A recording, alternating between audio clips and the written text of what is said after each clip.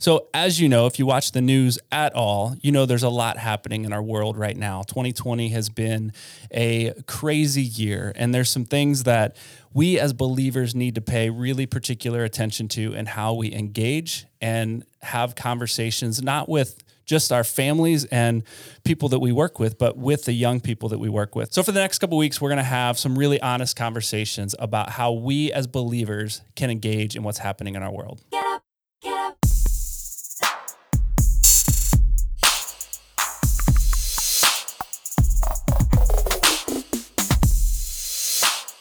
Welcome to the Ministry Leader Podcast, where every week we explore ministry practices to help leaders leverage their limited time for greater impact with young people. I'm your host. My name's Brian. Here we go. Get up, get up. So today, as you know, last week was Chase's last episode on the podcast. So I'm kind of flying solo, sort of, today, but I do have a friend here with me that we're going to have some really fun conversation. Scott Smiley is here with me today. He is my brother in Christ, my coworker, my friend who happens to be African American. And so we are going to have some conversations about race in America and how we as believers, how Scott and I particularly, have engaged in this conversation with one another, maybe to help you engage in conversations where you're at. So Scott, welcome to the podcast. Thank you. It's a pleasure to be here. Yeah. So I mentioned that we're friends. You're my friend. And I just want to tell a story of why I know that. So we've known each other for a couple of years now. And you're a man of many names, by the way, right? Right. I remember when you started on staff here, nobody knew how to introduce you. You were Ephraim, you were Scott, you were Smiley, you were Coach. And I think on staff still, everybody calls you something different. Is that right? That's about right. Yeah. So we don't have to go into the history of all of this necessarily, but I've always called you Ephraim, because Ephraim is your name. Right. Ephraim is your first name. Mm-hmm. Yep. So I try and address people by their first name. And so this was probably, I don't know how many years of knowing each other and talking with each other. We were talking one day and I was like, what do you want to be called? And what did you tell me? I told you that my government name is Ephraim, but my family calls me Scott. Yeah. And you said, I think you even said, in my family and my friends call me Scott. Mm-hmm. And I said, can I call you Scott? And you said, yeah. And I was like, yes, we're friends. Right. That meant something to me. So Scott, tell us just a little bit about yourself. You're from Fort Wayne, correct? Yes. I grew up on the southeast side of Fort Wayne. I'm a graduate of Southside High School, and I also am a graduate of Taylor University in Upland. Basketball stud too, right? Pretty much. Yeah. That's where the name Coach comes from. Right. Actually, basketball was an activity that I feel kept me out of a lot of trouble and kept me focused on doing things that would allow me to become a better person, a better student, and, it put me in position to be successful in life. And you've carried that passion over to running a basketball ministry now too, correct? Yes, it's called Character and Skills Basketball. Yeah, and tell us a little bit about that. Well, we serve kids ages 3 to college age, and we help them to strive for excellence on the court, in the classroom, at home, and in the community. Yeah, so same neighborhood that you grew up in? Mm-hmm. Yeah.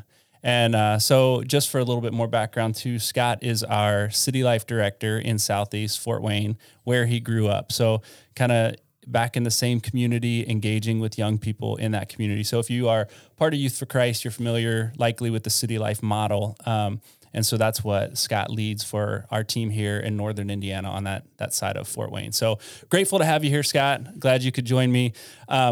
We want to just have a conversation today. We're not going to be interviewing each other. We're just going to have a conversation. So it's going to feel maybe a little different than our typical podcast episodes. But Scott, let's just talk about, like, you and I have had some good conversations in recent years. And they probably haven't all been super challenging, but it's been fun. Like, we've had a good dialogue with just even about each other's family and things like that. And so I want to kind of start this conversation by a story you shared with me at a staff retreat. And I share this because it kind of speaks to your experience a little bit, and I want you to maybe share as much of that as you feel comfortable. And I want to share how I, in that moment, responded and how now I might respond differently since then. Okay. So, if you remember, we were at a staff retreat at Grace College, and we were at a time, I think you had just arrived. Did you just arrive at that point? We were in these breakout sessions. And so the background of the story is our staff was split up into multiple little breakout groups, and I was leading one of them, and no one really showed up to my breakout session. No one cared what I had to say, I guess. So it was me and Brad, another guy that we worked with at the time, and Ephraim, that I called him at the time, walks in, and you were distraught. I could see emotionally you were drained, you were upset about something. Can you share a little bit about what had just happened, what you just experienced entering into that?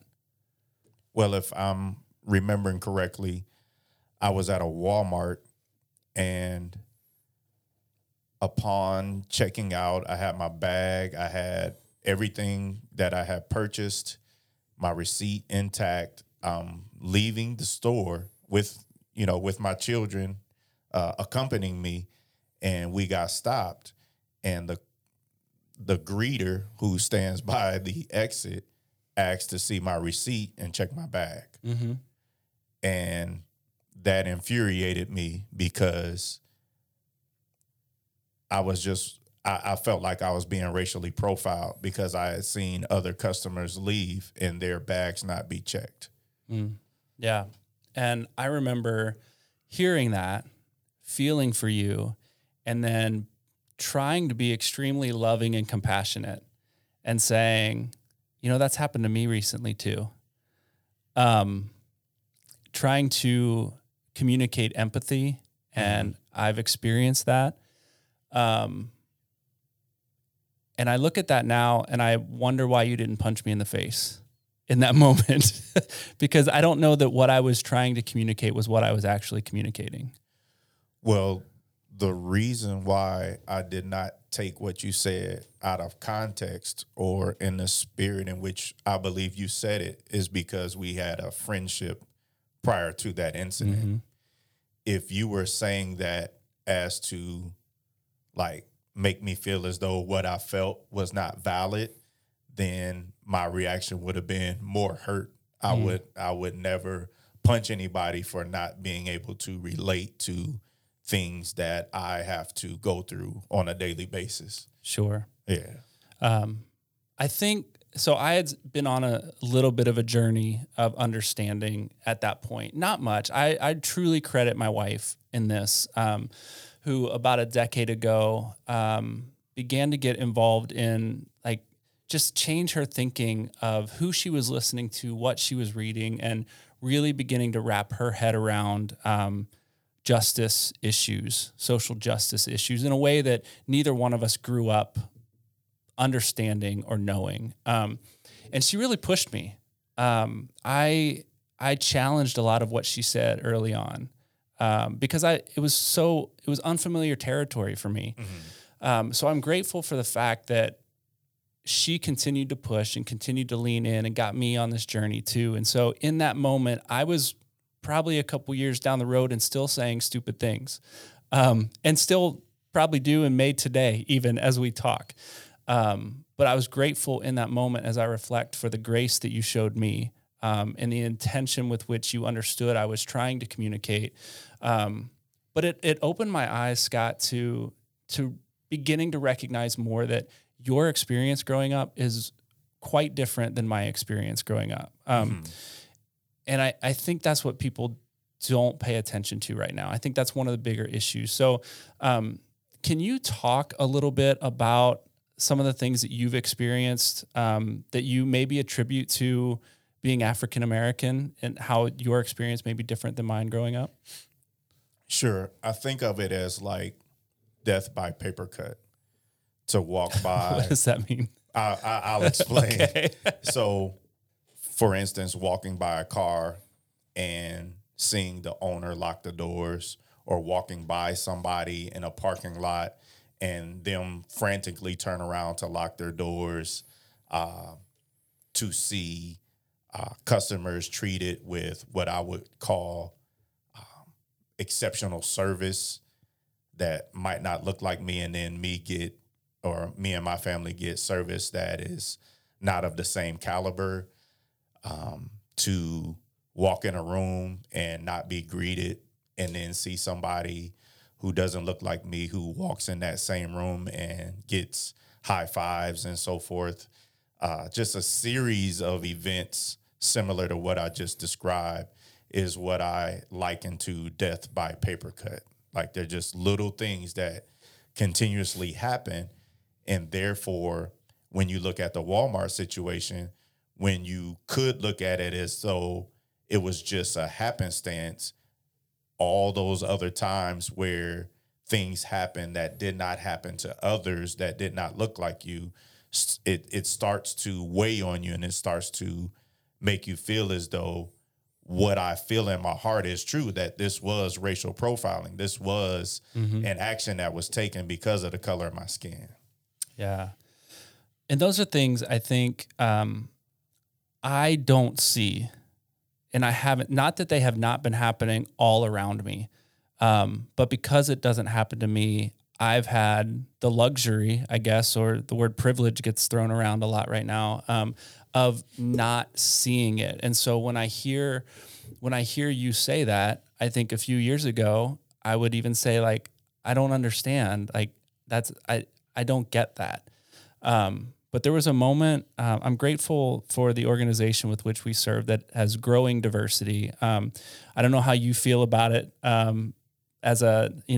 me, as a white man coming into this organization that had, at the time, I think one African-American staff member, to see the number of, women grow and African-American number grow on our staff. And we're just growing in diversity, and I'm super grateful for that. So that was the number one. Number two, we've had some really honest conversations as a team in recent weeks and months. And just hearing, like, I remember because of coronavirus, we've been on Zoom. And so we've rarely been face to face in the last 3 months. And creating space, even in a digital way through Zoom, that our African-American brothers and sisters on our staff shared some of those very experiences, very specifics, broke me more than maybe I have in the past in conversations that you and I have had. But now it's a broader group of individuals that I love and care about sharing very similar things. And so I would just encourage, if you're not surrounded with diversity, like, pay attention to what's happening. Listen to people you don't normally listen to. Listen to the experiences of others who grew up differently than you. It has opened my eyes in new ways. And Scott, I want to give you another opportunity to share a little bit more. One of the things that I remember about that particular conversation is Sharon sharing about an experience that her son had when he was 10 in a store and was accused of shoplifting. And I think it was a white woman at the register or whatever, at the door or whatever, it came out. And regardless of, like, color of her skin matters in this story, but regardless of that, it was the color of his skin that was the concern in this moment. She drags him back in and accuses him of shoplifting when he's 10 years old. I have a 10-year-old son, and I can't tell you how angry and frustrated I would be if that was him. But I know we would get up and we would move on. Life would go back to quote unquote normal. But the way that shaped him growing up, and the things that changed about his behavior, and the conversations that opened up in that moment were enlightening to me. And I remember another staff member, Reggie, saying, hearing that story makes me like, I don't even remember, like, I don't even on a daily, I've changed so many things about my behavior when I enter a public place, when I enter a store, that I don't even recognize I'm doing it anymore. So just wonder if that's kind of been your experience too, that as you walk in, do you feel like you have to present yourself differently? You have to change mannerisms because people look at you differently? That's a great question. Typically, I do not like leaving the house without a certain standard of dress on when I know I'm going into a store. That's less of the case now than it was earlier on in my life because I've been able to climb the quote unquote corporate ladder.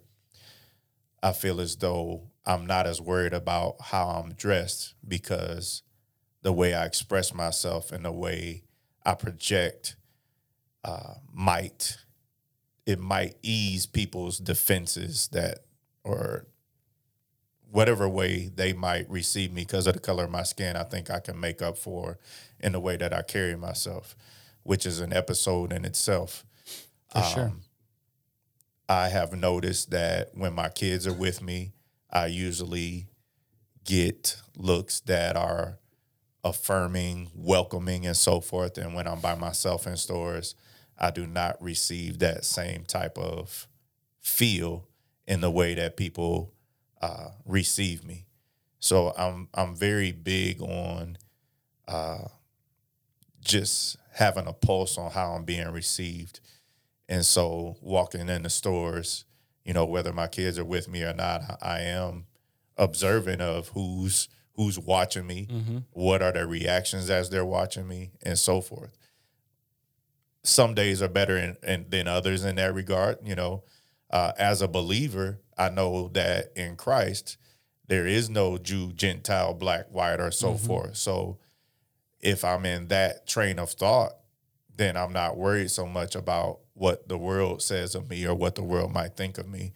And therefore, my experience at the store will be less intimidating, less draining. And so I try as hard as I can to remember who I am in Christ and allow the world's perception of me to fade to the background as much as possible. But the reality is we are human beings having a spiritual experience. And therefore, we do have the flesh, we do have the spirit. And to be alive, you will have moments of flesh and you will have moments of spirit. And it's just trying to regulate those to the best of your ability that allows you to carry on in this world that we live in the healthiest way that you can, that says, I belong here. I should be treated fairly. I'm going to love everybody that comes across my path. And if somebody chooses not to do that for me, then that's their loss, not mine. Yeah. So let's go there. When we look into Scripture, right? We see a God who loved us so much that came to earth, entered our world to walk and live among us and die even for the sake of those who despised him. It's hard to reconcile that, Scott. And I'll just be real honest with you. Growing up in a church and I love my churches. The churches that I've served and grown up in led me to a knowledge and an understanding and a faith in Jesus. But I can't speak to the churches you grew up in. Your experience has been different than mine. But I'm recognizing now, I didn't as a kid, but even now, I'm recognizing that the white church, and this is a broad statement. So the white churches I've grown up in, let me kind of clarify that and qualify that. Never been a place where we've really pushed people to be uncomfortable. And because this is an uncomfortable topic, it's not one we've addressed in our church. I would, in a specific way. So we talk about, we've got to love one another. everybody's created in the image of God, and we spin it that way, and that's all true. But even not to throw this into categories with other lesser issues, but I don't remember talking about divorce a lot in churches. I don't remember talking about pornography much in churches, like really uncomfortable topics we've tend to steer clear of, which is why I think my white brothers and sisters, many of whom are having a hard time engaging in this conversation. So I'm grateful, and I want to talk a little bit about this. I'm grateful for your friendship because it's not always been about this. Right. We've gotten to these topics of conversation because we love and trust one another. Let me share just a quick story. So I've started a project on my own. I've got a YouTube channel that I've been producing videos since February this year, not related to YFC, but Scott, you called me the other day, or you texted me the other day, and said, I was watching your videos and I've got some thoughts. Can I share them with you? And my first thought was, oh no, what did I say? Because it was in the midst of all of this tension and protests and riots and stuff. And I'm going, did I say something that was offensive that I didn't intend? And so when we got on the phone, your comment to me was, I watched this particular video and I noticed something different about you in it, your mannerisms, your whatever. And I just wanted to see if you were okay.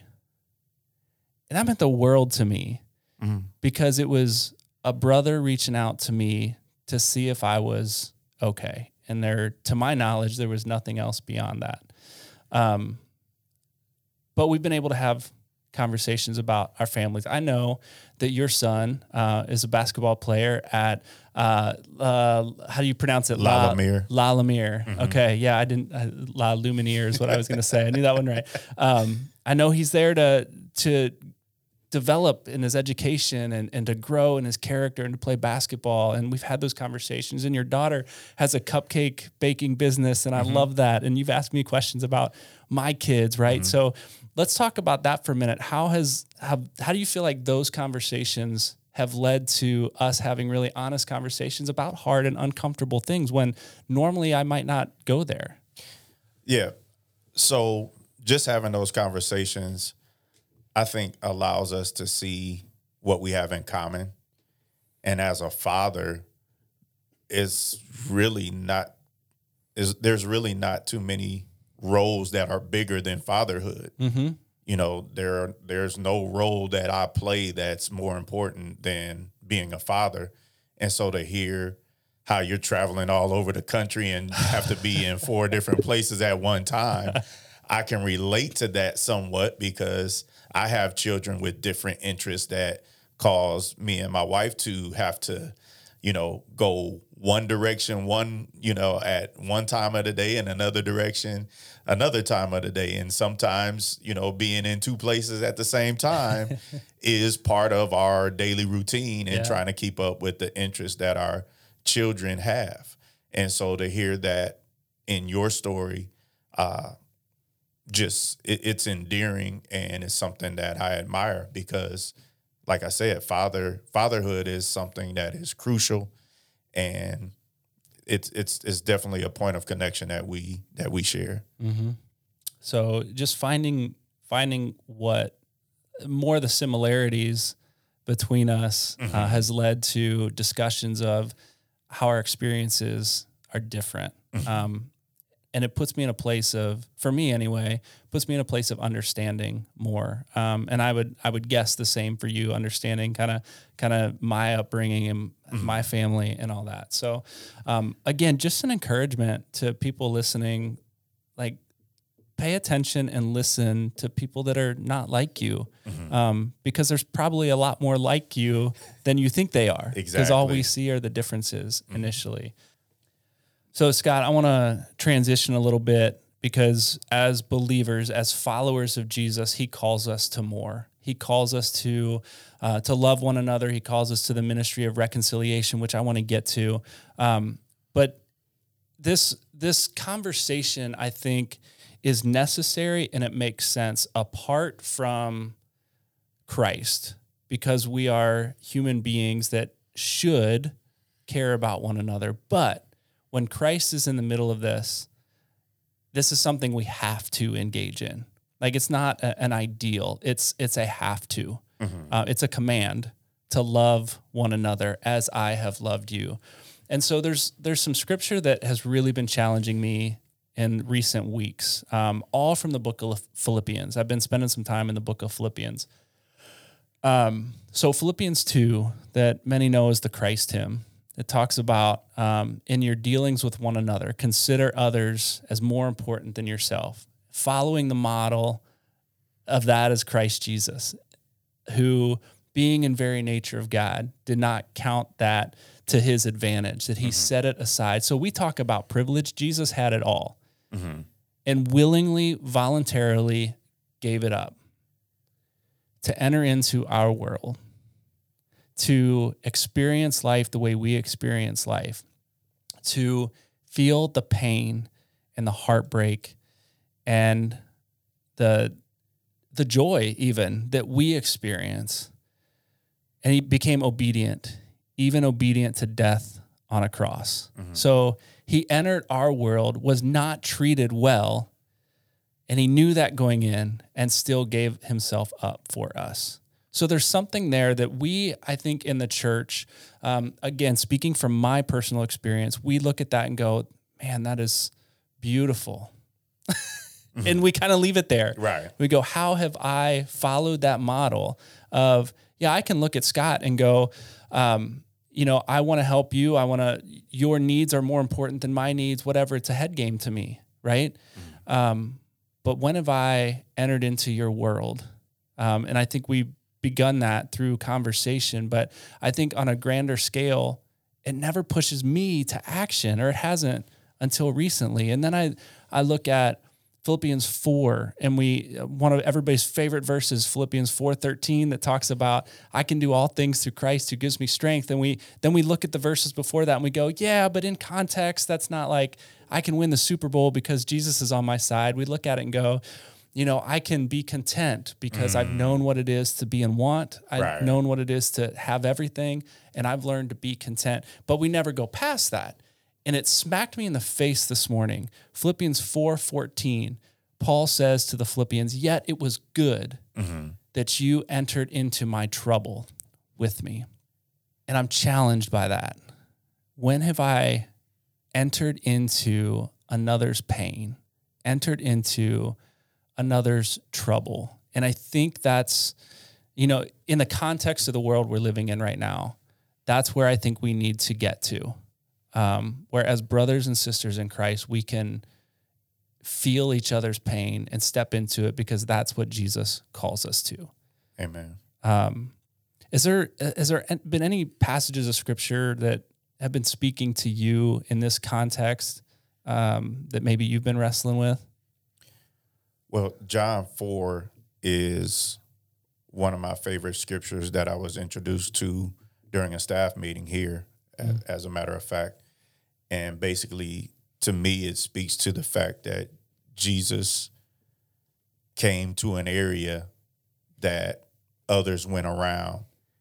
He broke numerous cultural norms, talking to a woman in public at that time, talking to a woman who wasn't Jewish, a Samaritan, basically outcast. Jesus did not bypass the outcast. He came to bring comfort, healing, and upliftment.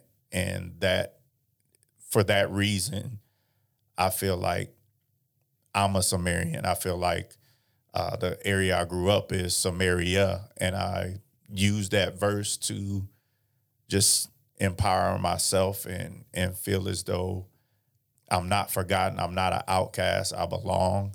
And through Christ, I can do all things. I can become CEO. I can become president. I can become successful. I can live the quote unquote American dream, not because of America, but because I have God's promises on my side, which cannot be denied by anybody other than my disobedience. So if I follow what God has for me to do, I know that his promises will not come back void, and therefore I have a hope that the world can't take away, no matter what is being shown on TV, no matter what is happening in society. I know that God's promises hold fast for me, and therefore I can use that strength to empower others that might not feel the same way or might not have a relationship with the Lord that they can cling to and derive that same strength from. That's good. That's good. It's fascinating to me, not getting off topic necessarily, but how different people, based on our experiences, approach and read scripture differently. And I just, it's valuable to me because I can approach scripture and read one thing in John 4, and then hearing it from your perspective, I see it in a whole different light, in a whole new light. So again, the value of hearing from people on whatever topic it is, whatever the issue is, people that aren't like you or are like you, but read it differently. Right. Even we need each other. Right. So it brings me to one last scripture that I have been, it's been on my mind. I feel like, Scott, I've preached a number of times in the last couple of years. I've spoken at conferences, and this verse always sneaks its way in. And I don't like, it's something, it just blows me away because I think it's God working in me. It has to be, because I can be preaching on the fruit of the Spirit, and this verse from 2 Corinthians 5 comes into it at the end about the new creation, those who are in Christ are a new creation. The old is gone, the new is here. Right. And I don't know why that always sneaks its way in until I get beyond that. And it says that Christ reconciled us to himself, and he now calls us to the ministry of reconciliation. And we are therefore Christ's ambassadors. Mm-hmm. So we represent him on this earth. And if we're not intentional about it, we're representing him poorly.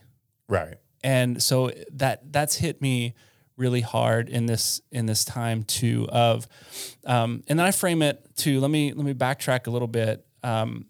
It's Instagram posts, social media posts, there's articles written about it. The church is all about John 13:34, that Jesus says, "A new command I give you, to love one another as I have loved you," right? Mm-hmm. Absolutely, 100%. But we don't often get to "as he loved us." We get to love one another. And unfortunately, I think in our American culture, love has lost its power. Wow. Meaning love is an action. Mm-hmm. And we read love as an emotion. And when we read love as an emotion, we can do it from a distance. And 2 Corinthians calls us to be ministers of reconciliation that cannot be done from a distance. It has to be done up close. It has to be done in relationship. Get up, get up.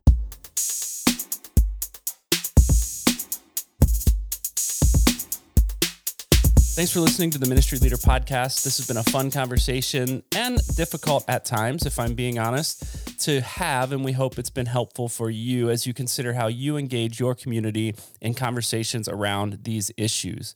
But this is only the first half of the conversation. Next week, we transition and we discuss how we can begin to engage young people in our ministries and in our communities in these same conversations. We believe young people have lots of passion and lots of drive, and if we can help steer them and guide them in the right direction, we believe that change can happen in their generation with their leadership. So be sure to tune in next week as we have that part of the conversation.